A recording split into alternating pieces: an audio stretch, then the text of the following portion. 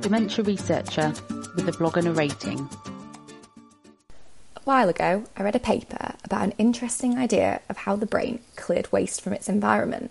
Ever since, I've been intrigued to learn more about this phenomenon. So I thought in this month's blog, I'd give you an insight into the brain's waste system and how it may be important in Alzheimer's disease. So saddle up for some fascinating science. What is the glymphatic system? Well, the glymphatic system is a relatively new discovery, only being described in a living system in 2012. In the body, the lymphatic system plays an important role in waste clearance, helping to remove excess fluid and waste from the spaces between cells and the blood. However, lymphatic vessels have only recently been identified in the outer covers of the brain and are still yet to be observed in brain tissue. So, how does your brain, which creates an abundance of waste, clean itself? Well, your brain is surrounded by fluid, known as cerebral spinal fluid, or CSF for short. This fluid is produced inside large ventricles, or big holes, inside the middle of your brain. CSF flows through the different ventricles inside your brain and into the subarachnoid space, which is a space which surrounds the brain. Research indicates that CSF and the fluid that surrounds cells, also known as interstitial fluid, continuously exchange with each other. It's thought that this exchange occurs due to CSF moving from the subarachnoid space into spaces that lie alongside diving arteries within the brain, and these spaces are also known as perivascular spaces.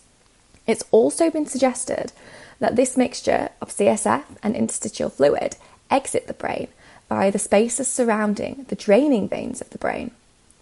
Once the fluid has exited the brain, it is then thought to be reabsorbed into the circulation.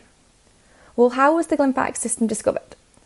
Well, in the first study to show the glymphatic system in a living system, Iliff and colleagues imaged the movement of small fluorescent molecules which had been injected into the CSF in mice. When they injected the traces into the large ventricles in the middle of the brain, they observed little movement of the traces into the brain tissue. However, when they injected the traces into CSF in the subarachnoid space, the space that surrounds the brain, the traces entered the brain tissue. They suggested that CSF enters the brain and flows in the space alongside arteries that dive down into the brain. These diving arteries have specialised cells called astrocytes which surround them, which help form the blood-brain barrier, an important membrane that protects the brain from toxins. Astrocytes also have specialised end feet, which wrap around blood vessels of the brain, and within these end feet are specialised channels that permit the movement of water through them. The authors were curious to understand the role of these specialised water channels in glymphatic clearance. To understand this, they used a mouse model that had been modified to lack these water channels. Intriguingly, they found that the flow of CSF along the pathway they'd previously discovered was slowed in these mice. Further to this, they also reported a reduction in the clearance of solutes from the fluid that surrounds cells in these mice. From this, they concluded that these water channels on the end feet of astrocytes are important in the bulk flow of CSF movement into and out of the brain. Well, how does this waste clearance system link to Alzheimer's disease then? Well, there is increasing evidence to suggest that Alzheimer's disease may occur due to an imbalance between the production and clearance of proteins within the brain, one of which being amyloid beta. In the study previously mentioned, the team also injected soluble amyloid beta into the brain to establish how this protein is cleared. They found that the protein was removed from the brain in the pathways they'd previously proposed. What's more, amyloid beta clearance was reduced in mice which lacked the specialised water channels on the end feet of the astrocytes. Studies from the same group have also shown that tau, another protein which builds up in the brain in Alzheimer's disease, can also be cleared from the brain along the same pathway. Further to this, a different research group used a different technique to image the glymphatic pathways in a tau mouse model and found supporting evidence that extracellular tau can be cleared from the brain via the glymphatic pathway. They also reported that in regions of the brain where they found a greater number of tau deposits, that they also found less specialised water channels on the astrocytic end feet. Furthermore, they demonstrated that the application of a drug that inhibits these water channels reduced the exchange of CSF and the fluid that surrounds brain cells, as well as reducing the clearance of tau. All of this together adds support to the idea that the glymphatic system may be an important waste clearance system of the brain. Well, what about any controversies around the glymphatic system? Well, as with all research, there are drawbacks. And, like most ideas in science, there is always some controversy.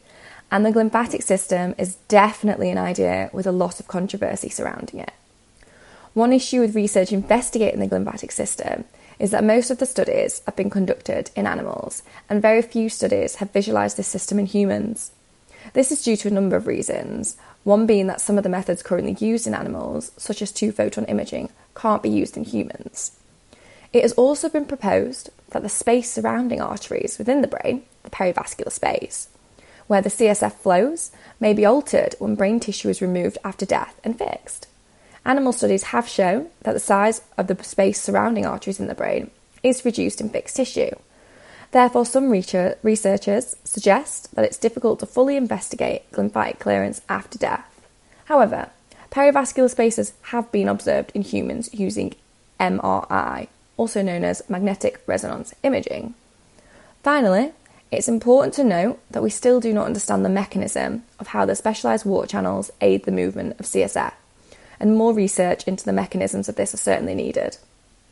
Overall, it's clear that this whole area needs a lot more research for us to fully understand what the glymphatic system is and how it may be important in brain diseases like Alzheimer's disease. However, the research so far is interesting, and any new avenues that may aid our understanding, as well as serve as potential therapeutic targets for neurodegenerative diseases, are worth further investigation. Thank you for listening. Join the Dementia Research bloggers and share your own views.